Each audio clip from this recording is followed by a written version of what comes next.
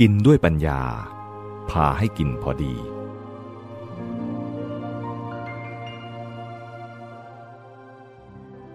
หันกลับมาพูดเรื่องการกินต่อไปอีกเท่าที่กล่าวมาได้พูดถึงแรงเร้าที่กำหนดพฤติกรรมในการกินแล้ว2 อย่างคือความหิวและตัณหาแต่ความจริงยังมีแรงเร้าอีกอย่างหนึ่งที่สามารถเข้ามาร่วมกำหนดพฤติกรรมนี้ด้วย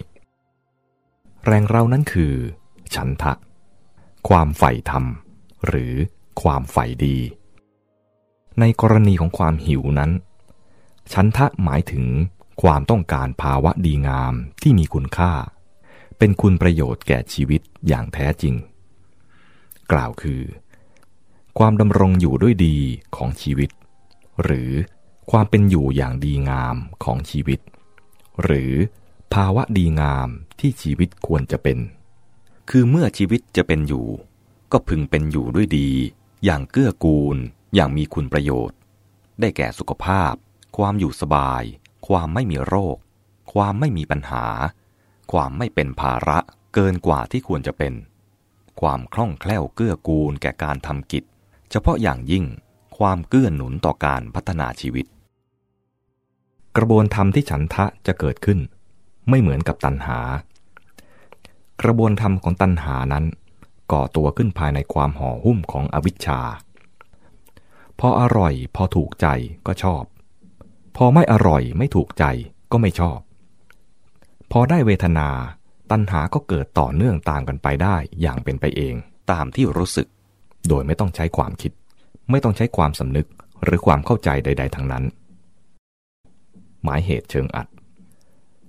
ความคิดความเข้าใจที่ว่านี้เป็นชนิดที่แทรกเข้ามาตัดหน้าตัณหาจึงไม่พึงสับสนกับความนึกคิดที่เกิดตามเพื่อรับใช้สนองตัณหาคือคิดหาทางแสวงหามาปรนปรือมันส่วนกระบวนธรรมของฉันทะเป็นกระบวนธรรมแบบดับอวิชชาหรือจะเรียกว่ากระบวนธรรมแห่งปัญญาก็ได้คือต้องใช้ความคิดความเข้าใจหรือมีความสำนึกรู้กล่าวคือเมื่อจะกินอาหารเกิดความสำนึกรู้หรือความรู้คิดเข้ามาแทรกไม่ปล่อยกระแสความรู้สึกไหลเรื่อยจากเวทนาสู่ตัณหาตะเลิดไปกระบวนธรรมฝ่ายอวิชชาตัณหาก็ดับหรือเงียบหายกลายเป็นกระบวนธรรมดับอวิชชาขึ้นมาแทนตัวเริ่มที่เข้ามาดับอวิชชาและตัดหน้าตัณหาก็คือโยนิโสมนสิการซึ่งแปลกันมาว่า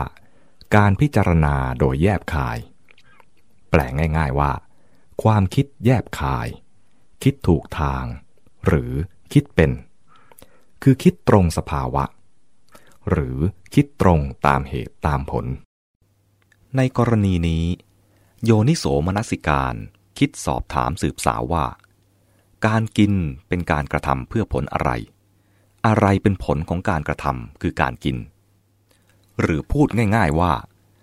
กินเพื่ออะไรและสำนึกรู้ว่าการกินเป็นการกระทำเพื่อผลคือการที่ร่างกายได้อาหารไปซ่อมเสริมตัวมันหรือกินเพื่อสนองความต้องการของร่างกายให้ร่างกายมีสุขภาพไร้โรคอยู่สบายแคล่วคล่องเหมาะแก่การทำกิจซึ่งเป็นภาวะดีงามที่ควรจะมีจะเป็นสำหรับชีวิตเพื่อให้กายเป็นกายที่ดีเพื่อให้ชีวิตเป็นชีวิตที่ดีตามสภาวะของมันทั้งนี้ไม่ใช่กินเพื่อมุ่งอ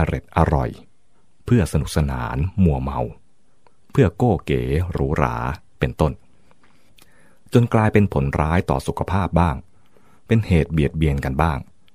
ก่อให้เกิดกิเลสอื่นๆเพิ่มขึ้นบ้างไม่เป็นไปเพื่อผลที่พึงประสงค์ของการกินอาหารการคิดตามเหตุผลตรงตามสภาวะคือโยนิโสมนสิการนี้ไม่ใช่แรงจูงใจโดยตัวของมันเองแต่มันเป็นปัจจัยให้เกิดแรงจูงใจฝ่ายกุศลที่เรียกว่าฉันทะคือนำไปสู่ความพอใจ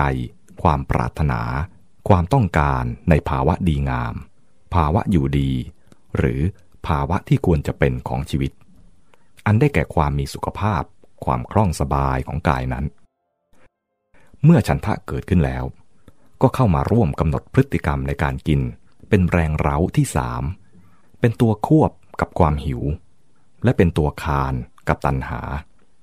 โดยเกิดแทรกซ้อนสลับกับตัณหานั้นถ้ามีกำลังมากพอก็จะตัดโอกาสของตัณหาไปเสียทีเดียว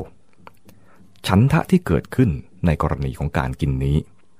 ก็จะช่วยนำไปสู่คุณธรรมที่เรียกว่าโภชเนมัตตัญญุตาแปลว่าความรู้จักประมาณหรือรู้จักพอดีในการกินหรือกินพอดีเท่าที่กล่าวมาในเรื่องการกินนี้จะเห็นว่ามีแรงเร้าหรือแรงจูงใจอยู่3ประเภทคือความหิวซึ่งเป็นแรงจูงใจเฉพาะกิจเป็นกลางๆในทางจริยธรรมคือไม่ดีไม่ชั่วโดยตัวของมันเองและมีตัณหากับฉันทะซึ่งเป็นแรงจูงใจทั่วไปที่เข้ามาประกอบร่วมโดยเป็นภาวะตรงข้ามของกันและกันตัณหาเป็นฝ่ายเสียหรืออกุศลฉันทะเป็นกุศลหรือฝ่ายดี